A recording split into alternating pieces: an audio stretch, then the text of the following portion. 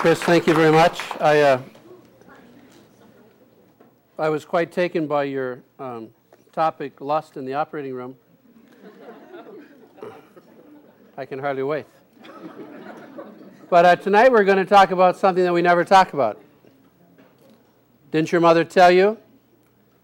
In polite company, you never talk about religion or politics. Have you ever gone to a gathering where they didn't talk about religion and politics? And I think the bottom line, and those of you who just want to eat and leave, I want to give this to you now so you can't say that you were forced to stay, is that each one of us, as people of faith, are responsible for a well-formed faith life. You and I are responsible for a well-formed faith life. And the reason I say that is if you read my article in the August 1st issue of the Bishop's Bulletin, you know that there have been a number of letters to the editor in a whole variety of newspapers in the state where Catholics have been explaining what it is that the church teaches, or, depending on their point of view, what the church shouldn't talk about, or, according to their point of view, what the church has no business talking about. And as a result, I felt that it was necessary for me as bishop to talk about some of the flawed thinking when it comes to conscience formation and the responsibility of every Catholic. You know, we have in the United States a separation between church and state. Thomas Jefferson referred to it as a serpentine wall that twists and turns. However, the founders of this country, when they established the separation between church and state, said in the First Amendment that there's a right to establish a church and there's a right to practice the faith. And both of those rights are very, very important. To establish, you have a right, if to be a member of the Catholic faith or whatever particular Christian or non-Christian faith you choose to belong to. And under the First Amendment, you have a right to practice those beliefs. It was in light of that that I wrote the article, and I actually focused on two things: sacred scripture and the magisterial teaching of the church. Why is that important? Because each one of us, as Catholics or as Christians, are invited into a wonderful relationship and intimacy, if you will, between ourselves and Jesus Christ. And in that intimacy, which God has given to us, He has also blessed perhaps everyone here, at least some of the people here, with the gift of the Catholic faith. But when I was teaching at the University of St. Thomas before coming to the diocese, now more than 10 years ago, each Friday, all of my students can invite their boyfriends and girlfriends, they can invite their dorm mate, they can invite anybody they want to come to my class and ask any question that they wanted to. And hopefully there'll be an opportunity for that later this evening. And I was amazed how many people form their opinions according to Time magazine or U.S. News and World Report, or here in South Dakota, Kelloland Television, or the famous Argus Leader. This will come as a shock to somebody, but you can look on the shelves of the Vatican Library and you will not find Kello or the Argus or Time magazine. If a person is a Catholic and they choose to practice the Catholic faith, and remember, you don't have to, there is an expectation that you will live your faith according to the teachings of the church. Which means that whether you're a priest or a sister or a lay person in the vocation of marriage or a generous single life, you have the responsibility, a moral responsibility, to read what the church teaches. I can't tell you how many people have written to me in the last few weeks, ever since something about a web page appeared in the Argus Leader, who told me what they thought of my opinion. And those that had the courage to sign their letters, and that was the minority, I wrote back to them and talked about my right under the First Amendment to bring my beliefs into the public forum and to share them. As a matter of fact, I told an Argus Leader reporter that I had that right to bring my beliefs into the public forum. Interestingly, in an editorial in that same newspaper, they commented that I only had rights as a private individual to say what I wanted to say or not say. And since they considered me a powerful private individual, I did not have a right to say anything. I wonder how still a newspaper reporter would sit for that same opinion if it was given to them. Freedom of the press? Ah, yes. That's a sacred right that we have in this country. But in addition to that, freedom of religion to establish and to exercise. And so when we follow Jesus Christ, we have the responsibility to know all that his teachings mean in our Catholic faith. And we are held accountable for that. For just a simple reading of the Scripture teaches us that God is not indifferent. You know, there are some people who go to funerals and perhaps have gone to too many, and there's hardly a priest in this diocese who will say anything bad about a person at a funeral. I mean, why kick somebody when they're down? And most sermons, I'm told that the priest says at the end, and I'm sure that Mildred or Mary or Tom or George are in heaven. Well, as good as that sounds in every sermon, that's only a wish. Because each one of us, someday, will be called before the Lord to make an accounting for our lives. And I believe that one of the serious accounts that we will have to render is what we did, first to know, then to live, and then to share the teachings of the church. There are those people who believe that at conception, a baby is a human being. There are even politicians in the state of Iowa who said that at conception, a baby is a baby. That means that it's a human being. In Psalm 139, we learn that that child is knit in its mother's womb. We know that before that child is born, that child has been created by Almighty God in God's image. And we know that to take the life of any human being is a serious sin and a violation of one of the Ten Commandments, especially if you believe that at conception, that's a baby. Now, there are some people in our society, unfortunately, who don't understand that. But when you do, that is a very, very serious thing indeed. And you know what? If we go to the life chain, or we proclaim our beliefs, or we say what we have to say, and somebody doesn't like it, that's okay. After all, how did they treat the Lord when he said what he said when the Father sent him to the earth to save us? They brought him to the cross. And as a matter of fact, if we stand up for our faith, we're going to go to the cross as well. And in fact, if your life as a Catholic has been very, very simple, no problems whatsoever, and nobody's ever challenged you on your beliefs, you better start living them. Because you may know them, but we've got to live according to what our church teaches.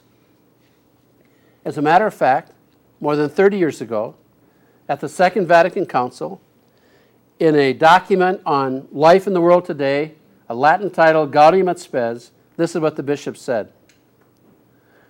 The split between the faith, which many profess, and their daily lives deserves to be counted among the more serious errors of our age. The split between the faith which many profess and their daily lives deserves to be counted among the more serious errors of our age. As a result, the Church teaches boldly and clearly that every human being has the right to life and a certain dignity. I've never watched it, but somebody told me that there's a program on television called The West Wing. It's supposed to be a rather liberal show, I'm told. Well, one day on the West Wing, and of course they did all this in 30 minutes because they have to, they talked about the president and one of the life issues. It was the Jewish fellow in the West Wing who I think gave the church a tremendous compliment when he said, you can say what you want to about the Catholic Church, but when it comes to life, they've got their act together.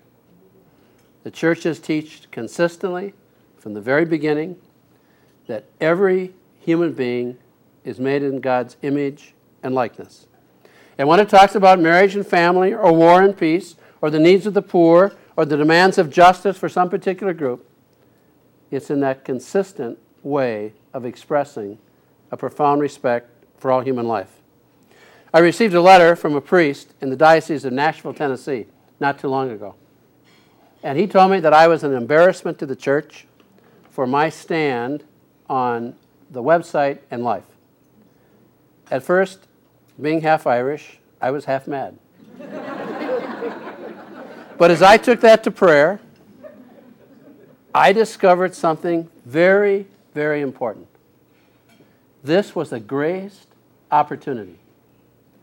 I don't know what that man read or didn't read. I don't know when he went to the seminary. So I wrote back and I said, Dear Father, thank you so very much for your kind letter, because it gave me the opportunity to write back to you. And I said, I noticed that you are from Nashville, Tennessee. And I said, that means that we probably never met, because I was in Nashville, Tennessee when I was in 4th grade, and that was a long, long time ago.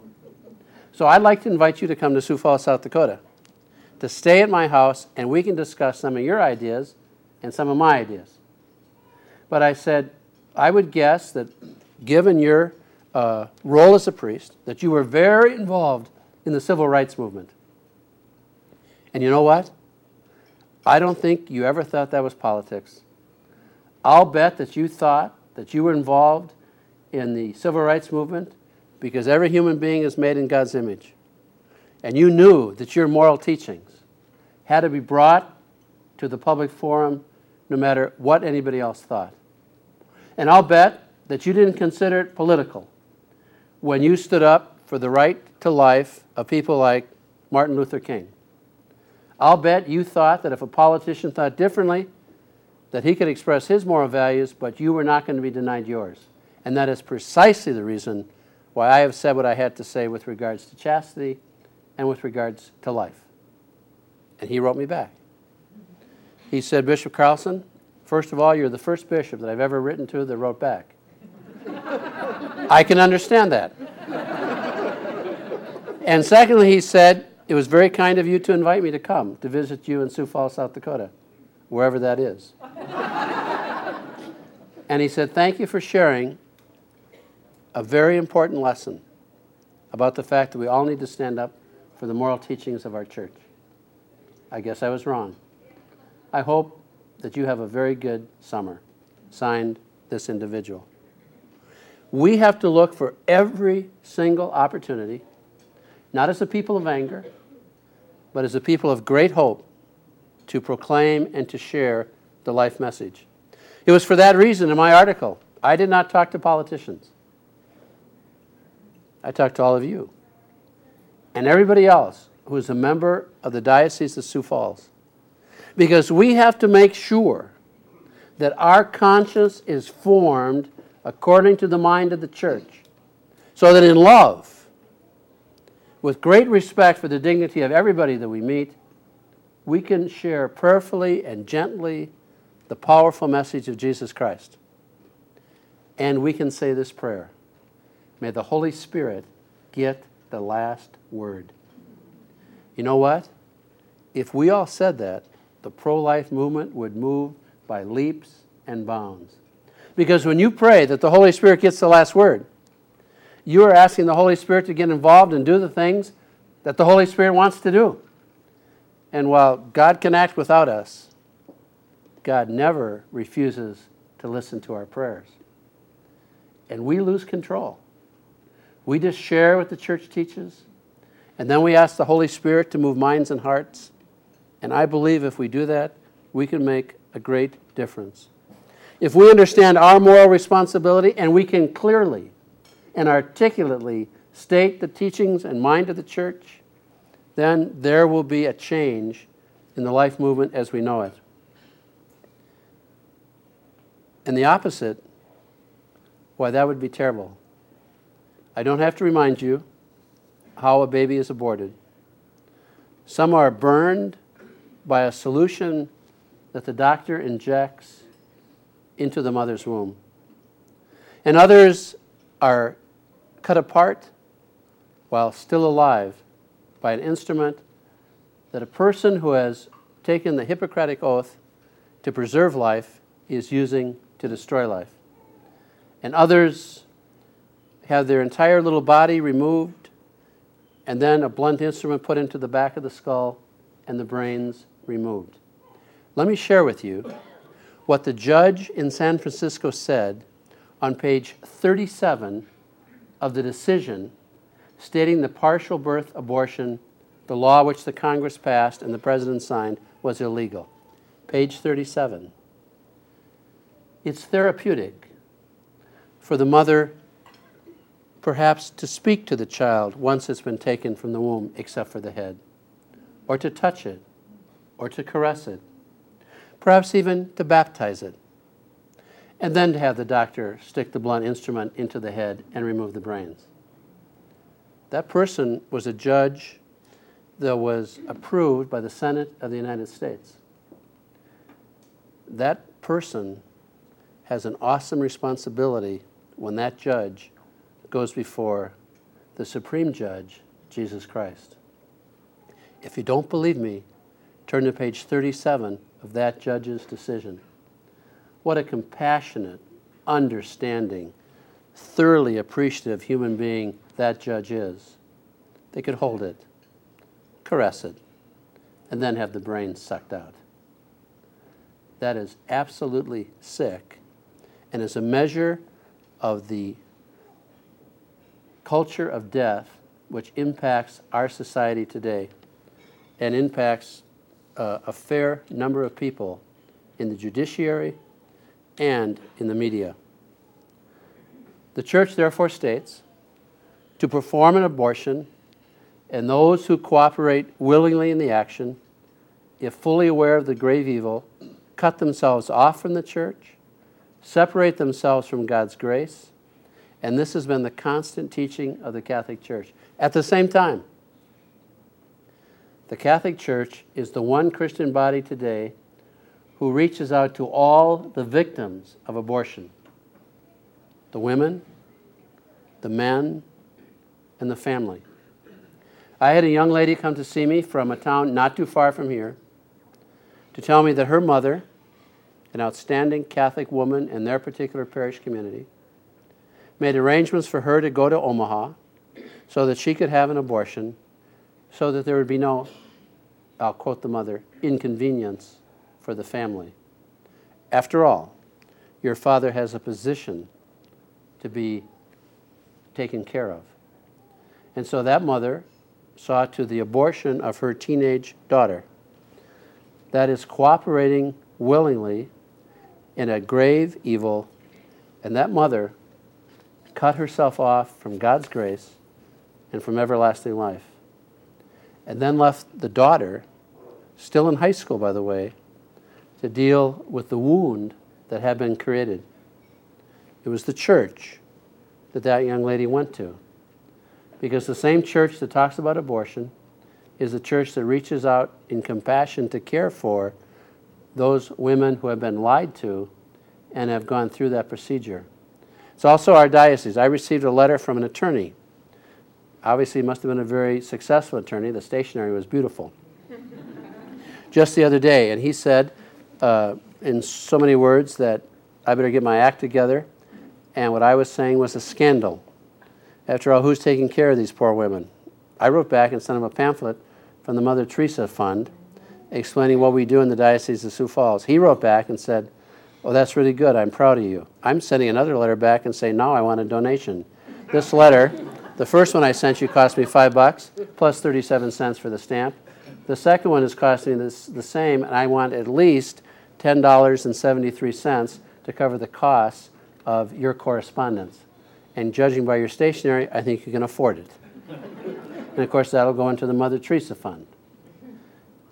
But the church, the one that speaks clearly about what abortion is also the one who's willing to reach out to somebody who's been lied to by organizations like Planned Parenthood and others that badly misinform people today. One of the things that we did a couple years ago, and we'll do again this fall in our Catholic schools, is we send all of the 7th, 8th, 9th, 10th, 11th, 12th graders articles which are age appropriate so that they know what abortion is. After all, they've never lived except in a society in which abortion has been the law of the land. It's amazing, their editorials. It's not surprising that young people today are more pro-life than their parents were. Once they see the facts, once they have a time to reflect on it, they reject what God has rejected since the beginning of time, and that is the killing of innocent human beings. The bishops, when they met in Denver, focused on the judicial system. It's corrupt, and it's evil when it comes to abortion. If there's anybody who's a member of that system here, I'm sorry, but that's the truth. I stand by those words. I shared with you what the judge said out in San Francisco. Not only that, it's not enough to say I'm personally opposed to abortion, but that's like saying I'm personally opposed to murder, but it's okay if you murder your child. That doesn't wash either. And for those people who want to silence us by saying you can't legislate morality, guess what? Every single law has some moral principle attached to it. Tell me one that doesn't. Running a stop sign, somebody said to me one time. I said, no, you don't run a stop sign because that keeps people alive. That's an important moral principle. Oh, they said. Every single law has a moral principle attached to it. You can't legislate morality? Then don't run for public office. Because if you do, that's what you got to do. And if you believe that life begins at conception, and you help legislate a law that says that you can murder life, that is a very serious act for anybody to do. One of the things that the Holy Father has written about, and that's in paragraph 73 of the Gospel of Life, and by the way, if you haven't read it, you should. In fact, I don't think you can be pro-life until you've read it, because he presents the message so beautifully. That is a grave and clear obligation of every Catholic to oppose any law that attacks human life. This is not an endorsement of one political party or another. Quite frankly, there are politicians on both sides of the aisle who are pro-life, and there are politicians on both sides of the aisle who are not pro-life. I think there was an article on the front page of the same newspaper in which I wrote my article that talked about a group that has formed Democrats for Life.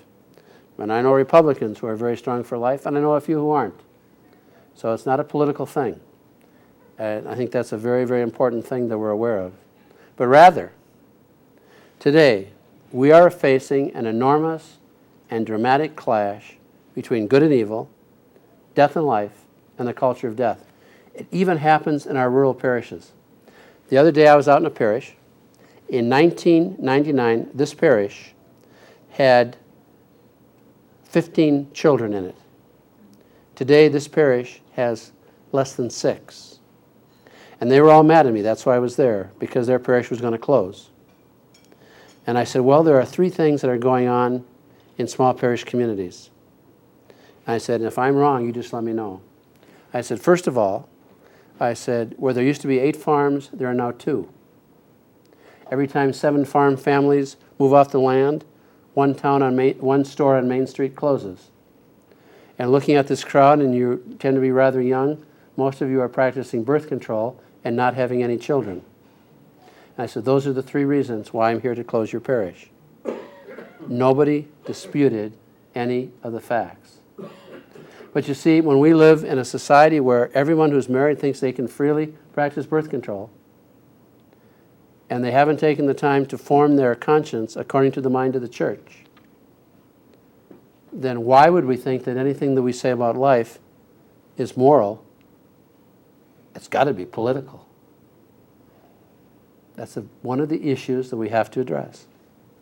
A couple of years ago, we had the great scandal of the priests, and people weighed in on that hot and heavy. But let me tell you what the scandal is. It's the scandal of the body of Christ. If marriage is not strong, priesthood is not strong. And if religious life is not strong, marriage and priesthood aren't going to be strong. And we've got to look at each aspect of the mystical body of Christ, and we've all got a lot of work to do. We've got to make sure that the commitment to religious life is deep and rich. And we've got to make sure that priests are chaste and faithful to their vows. And we've got to make sure that people who are in marriage are faithful to their religious vows too, including being open to life. And I would guess some of you don't like to hear it. But you know what? Sometimes the truth hurts. I'm tired of people going to church and coming home with feel-good religion. We've got to deal with the issues that exist, and then we've got to make the changes that we got to make. And I don't think that makes us popular, but it does build up saints. And that's what this is really all about. When somebody called and said that they wanted to interview me on my political statement about politicians going to communion, I said, I haven't made one. They said, well, that article in the Bishop's Post. I said, no, that wasn't about politicians not going to communion. I said, I'm talking about 125,000 Catholics not going to communion if they don't form their conscience according to the mind of the church. I said, I can't waste my time on some politician from Massachusetts who's not even going to come here. I said, I got too many Catholics to deal with. Oh, they said, so this isn't about Senator Kerry not going to communion. I said, that's not my issue. I'm told he's not even going to visit the state of South Dakota, so why would I be concerned about him going to communion in Sioux Falls?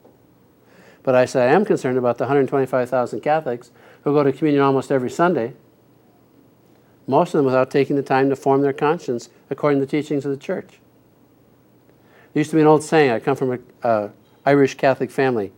It's easy to be born a Catholic and it's easy to die one, but you don't want to spend too much time trying to live it in between. Well, that's what the Irish said.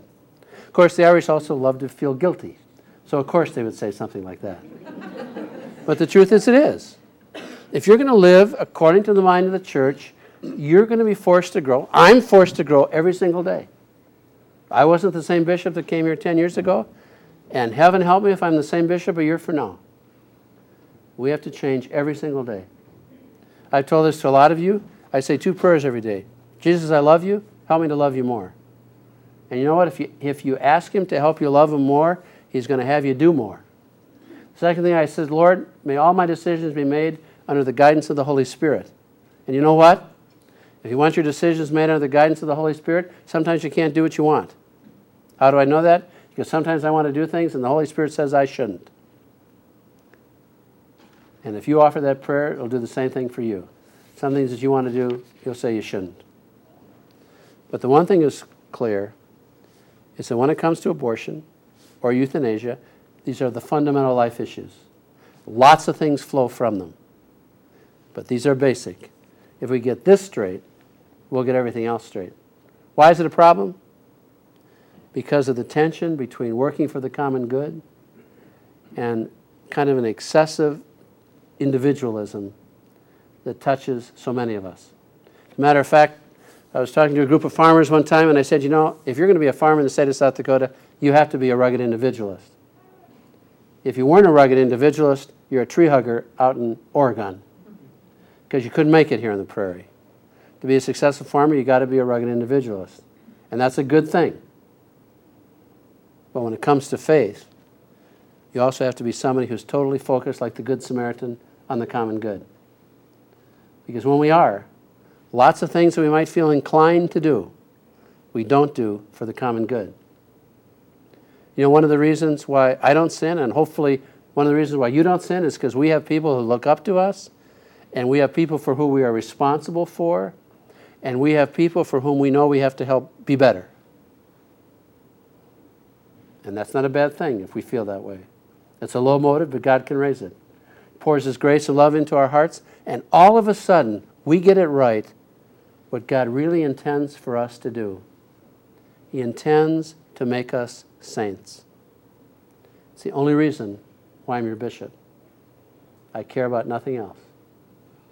But once that's your focus, it makes it very, very easy to be your bishop.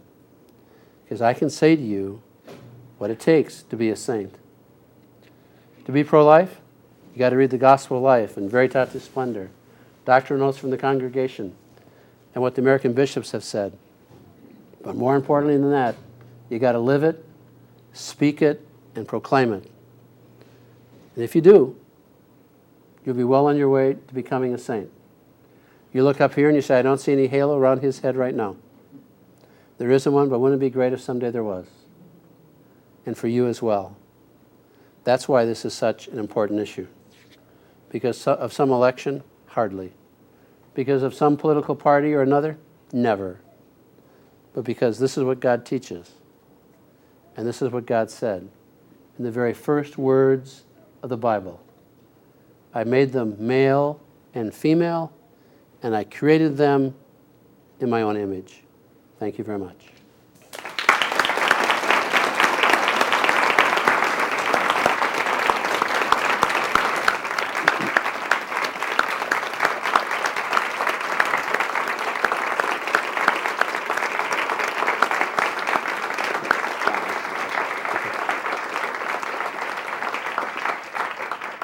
Bishop is going to stick around for a little while and answer some questions in public, so if anybody has any questions, just wait for Don, who has the microphone, to get to you so that your question can get on the tape. Anybody? Wait. Any question? I should just say this while he's going there. You know, you sit at home sometimes, you read the newspaper, you hear about something I'm doing, and you say, if I ever get that guy, I'm going to tell him, this is your opportunity. But also I realize that some of you are like my mother, you would never say anything in public.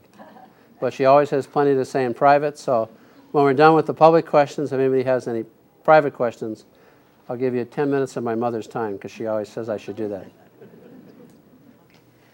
Bishop, what does the church teach us on how we should vote when one candidate is pro-abortion all the way, and the other candidate is like pro-life, and then he has the exceptions for the rape, incest, and life of the mother? And also, I wondered if you could explain the difference between material cooperation and formal cooperation. I'll repeat the second part first. Could I explain the difference between formal cooperation and material cooperation? Formal cooperation would obviously be the doctor who performs the abortion, the medical team, if they don't use the out that conscience might provide for them, the mother who drives her daughter to the abortion clinic. That would be an example of formal cooperation. Material cooperation would perhaps be the person who voted for somebody who was influential in passing a pro-abortion law, somebody who maybe supported Planned Parenthood because they liked what they do for teen sex. They're kind of big on Ask Alice's website, that kind of thing. That would be material cooperation, not immediately directing. The second part of the question was, what do you do if one person is totally pro-abortion and the other person is pro-abortion to a certain degree? The Holy Father said this, and he actually directed it towards politicians, and it's a very important thing. He said politicians can work for something which is incremental. In other words, maybe they outlaw abortions in a certain, like in the military, or maybe they make sure that there aren't abortions with the exception of rape and incest or something like that. What the church teaches is if you have two candidates, and let's say they're both both pro-abortion, but one, you have some proportional reason, and I'll give you an example in just a second, then you could vote for that person who is perhaps partially pro-abortion, if such a thing exists. Let me give you an example. And of course, if you know from my talk, that's what Cardinal Ratzinger was referred to. Senator Santorum is perhaps the most pro-life senator in the Senate. Interestingly, he is supporting Alan Specter, who's pro-abortion, over another Republican in the primary, I mean that's over now, but he did, who was pro-life. That was quite startling. And his reason was, while it's true he's pro-abortion, he would never vote against the president. And we know that he will vote for all of the president's judge nominations. Therefore, he felt that that was a reason why he could support that person. That would be one example. So he's not voting, he's not helping his campaign because he's pro-abortion, but because actually he thinks by getting him in there, he would vote for pro-life judges. And he said, and I don't know the facts of this because I'm not from that state, that the person who was pro-life had no chance of ever getting the nomination. So that would be an example. Because I really struggled with what Cardinal Ratzinger said. That was hard for me to understand. Any other question? Yes, sir. We just have to wait till the microphone gets there.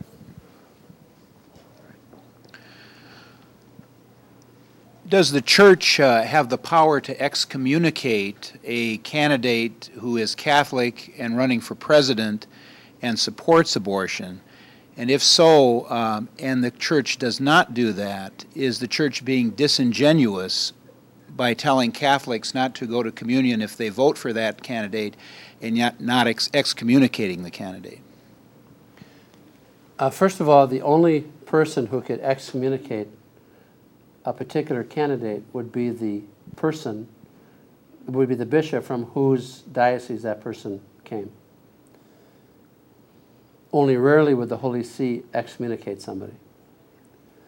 In Europe, where there are a number of pro-abortion premiers and whatever they call them over there, no bishop has ever excommunicated the politician. In this country, the only politician that I ever, or the only public excommunication that I'm aware of, and there may be others but I'm not aware of, was when Archbishop Rummel in New Orleans excommunicated somebody because they limited access of Catholic schools to black children. Now, when it comes to excommunication, this is something that the church only does rarely. You always try to find a way. I'll give you an example. In the confessional, if somebody confesses a mortal sin and they say, but I don't think it's a sin, and I actually had a situation not dissimilar from that one time, years and years ago, I said to the individual, well, if God thought it was a sin, would you think it's a sin? And they said, well, I guess if God thinks it's a sin, I think it's a sin, but I don't think it's, I said, stop. I said, just answer my question. If God thinks it's a sin, do you think this is a sin, and you'll try not to do it again? Well, all right, he said, if God thinks it's a sin, I won't do it again.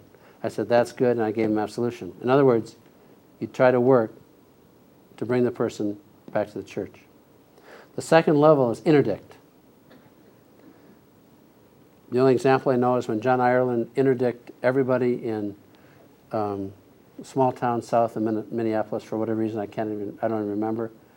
But what they said is that community was so unfaithful, this was a whole parish, that they could not have Mass for a certain period of time. And then, of course, the interdict was lifted. I've never done that. And then only if the person were to state the fact, go against the church teaching, and everything else failed, as a last resort, the church could excommunicate. But it's a power that throughout history the church has used rarely. But yes, it can. And since it's a disciplinary law, you only use a disciplinary law when the circumstances have been created exactly. You never do it. You never do a disciplinary law liberally. Could I have a follow-up question? In an issue that's as important as life, though, and considering that a candidate may become president who will influence the laws, obviously, signing laws that will be pro-abortion, isn't that the type of circumstance that would warrant excommunication? Obviously, the bishop of that individual's diocese, whoever was elected president, if they were Catholic, would have to make that decision. Again, luckily, I don't have to make the decision, and I only have to work with 125,000 Catholics in this diocese. Having said that, I do not believe that you can allow anyone, doesn't matter who their position is or what they do, to live in public sin without bringing it to their attention in the most serious way. Whether excommunication is the wisest path to follow, that would only be determined, I think, after some wise counsel. But I agree with you, you cannot just ignore it.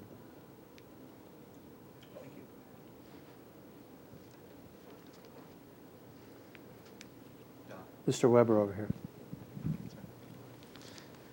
Why aren't we hearing from the pulpit how serious it is to vote for a candidate that's pro-abortion? The question was, why are we hearing from the pulpit? The only reason I could think of is that they thought my article was so good that they didn't need to repeat it. But I can tell you that I have talked to the priests, and Father Martin's here, he could testify to this. And I share with them the importance that they must put on conscience formation. Now, that's not to say that they won't, but I felt that I had to show them the way. And I don't know why there is that timidity. You know, Catholic priests are in a unique position. They can't be fired for what they say from the pulpit, especially if it's the teachings of the church. So why they don't have the courage, I don't know. Some do. I think of Father Brian Simon, who has been quite clear and started that March for Peace, you know, in January, and others who have been quite courageous in what they've said. So some do. Our priest has. And your pastors in Del Rapids have. So some do. But I told them all that they should.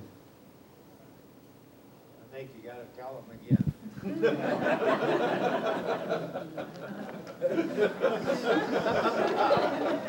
Now you know why I have gray hair.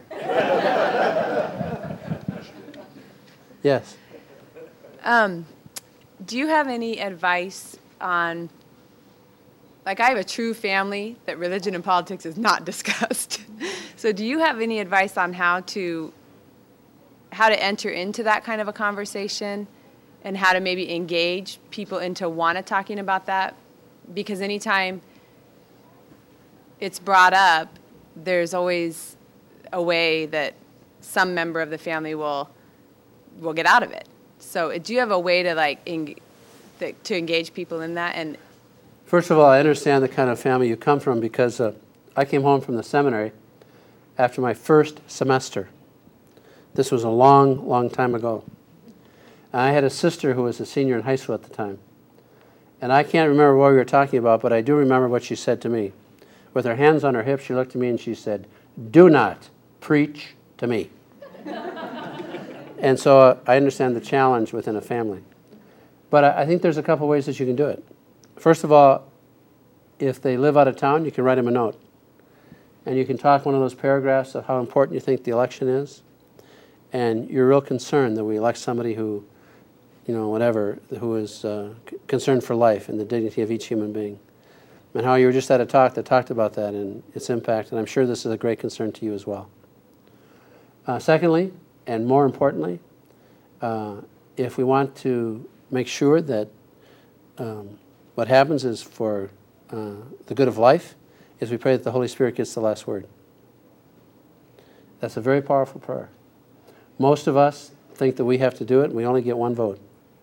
But the Holy Spirit, He trumps an entire nation and a whole world.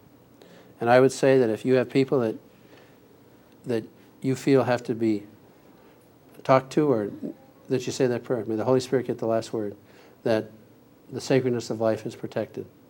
And imagine what would happen if 125,000 people were saying that prayer. I was talking to a person not too long ago who was filled with anger over an issue. And I said, you know what? I said, you're going about it the wrong way. I said, I'm going to show you a way that where you can let go of your anger and you can improve the situation. That person started saying that prayer, and within a week, something happened which was absolutely miraculous. And the Holy Spirit got the last word. In fact, I was just sharing with a number of priests this morning how powerful and how quickly the Holy Spirit moved in that case. But I think there are ways, to engage it directly is sometimes too threatening, especially to relatives.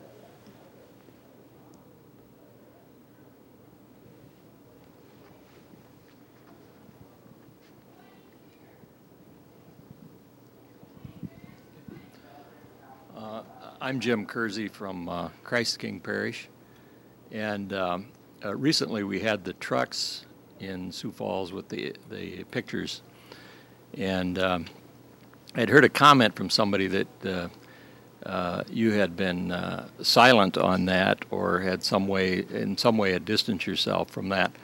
I don't know whether that was true or not, and I don't have any feeling about it one way or the other. I just wanted to know if you had any comment on that. First of all, the trucks came without contacting us ahead of time. And at the last minute, just before their arrival, they said, well, do you want to support this? I never support anything unless I've carefully studied all of the people who are involved and what exactly the thing is about. But I must tell you, I've never used shock as my approach. So had I been contacted earlier, I wasn't, but had I been contacted earlier, I probably would not have been supportive of that. For instance, and you can see that in some of the letters of the editor, you have young children, they aren't prepared to see something like that or understand it. I would never do it that way. But as a matter of fact, I was silent because they didn't ask me. But had they asked me, I would have said no. I would not have supported it.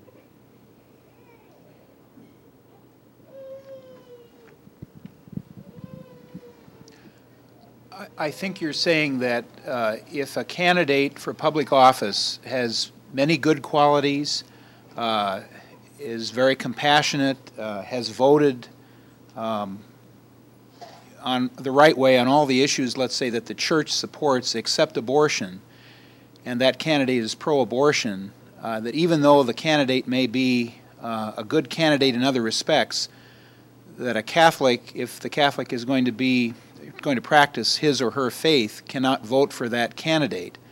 That's the first question. And secondly, then, if a voter, for whatever reason, couldn't vote for the other candidate too, then are you saying that the voter should not vote at all in that particular race? The first question was, am I saying that if a candidate is right on all of the Catholic issues, including pro-life, Everything but pro-life. Oh, but pro-life, then you can't vote for that person. Right. And that the other candidate is what? Let's say the other candidate is pro-life, but for whatever reason, the voter can't vote for that other candidate either. Well, first of all, I'm not saying anything. I'm saying what the church teaches. And what the church would teach us is that life is the fundamental and most important issue. For instance, you can be a Catholic and have a difference of opinion with me over the death penalty. Pope has said so. You can be a Catholic and you can feel that people should do what they can for the handicapped. And one person can do this much, one person could do that much. I think they should be very involved, but you can be a Catholic and you can have difference of opinion over war and peace. Just war theory, whatever a person follows.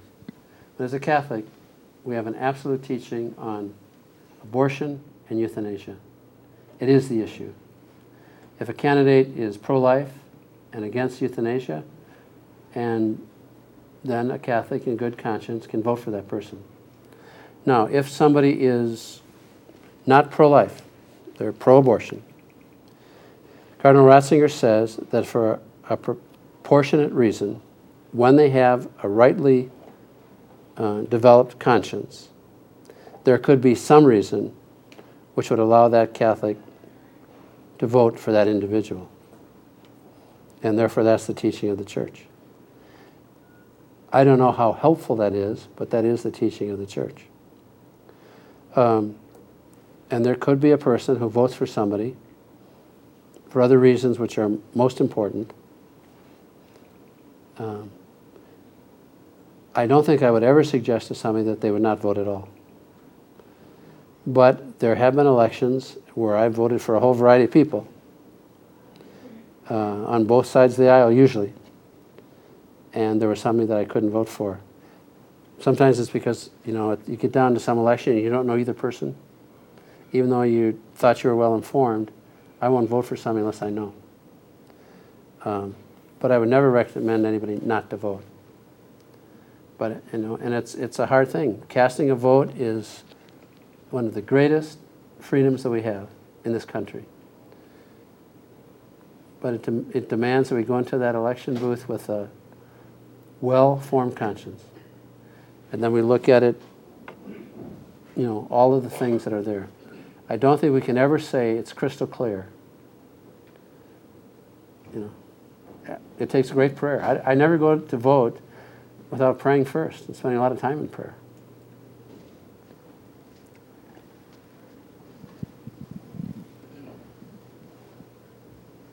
I just have a comment on the thinking process that we go through to make these decisions, and I've voted on the pro-life side of things since at least 1972, and that's really been the only issue that I have, in good conscience, been able to vote on, even though there were things that the other candidate on the other side of the issue was saying that really supported me in terms of my own financial condition and so forth. And after a while, after all these years of voting on this, you get tired of, I get the feeling sometimes I'm being manipulated by my own side, because the only time we hear anything from the pro-life side is when it's voting time. And then in between elections, I don't see the candidates making that their primary issue in their office. And so you get to the point where sometimes you think it doesn't make any difference that you can, I'll say it, you can vote for all the Republicans in the universe, let alone the world, and we're still going to have abortion. And so, how do we deal with that? I guess I don't have an answer, but. One of the statement was that this man said that he has voted for pro-life candidates since 1972, and sometimes he thinks he's being taken advantage of and very little is happening. I only came to South Dakota now 11 years ago. And one of the things that I have found quite edifying is both the Democrats and the Republicans who are pro-life state legislators in this state, who do every session when they get together for 60 weeks, or however many it is. It's not very, it's 60 days, not very many weeks, who do tremendous pro-life things. It's one of the reasons I think that keeps South Dakota as pro-life as it is. I find at that level much is happening for the pro-life cause. I am not as privy to the national level. And I also share sometimes your impatience with some people who claim to be pro-life and do little once they're elected. But I do know that at the state level, in this state, I can't talk about any other state, we've got Democrats and Republicans who are very, very pro-life and who are very, very active. And I've come to know that through Mar's efforts and Father Jim Mason and now Travis and Kelly Benson, the work that's done at that level. At the national level, I was one of those people in 1973 who thought that the political solution was the only solution. Today, I would say I think we made a mistake. I think there has to be the political solution, obviously, but right now it's the education, and that is paying off, I believe, with the number of young people who are now, part of the pro-life force. But I also share some of your frustration.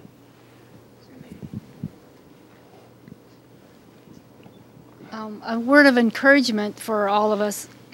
My husband and I work in Del Rapids in the community and the parish for life issues, and Father Frank Pavone last week encouraged me a lot. He's said twice, I heard him say, this lie won't continue, and it's closer than we think, the end. And abortion mills are shutting down because doctors, they can't find doctors to run them. So, that just really boosted me up a lot, those comments from Father Frank Pavone. And he's been on EWTN this week, saying Mass, and these homilies have been this message. And so we have to hang in there.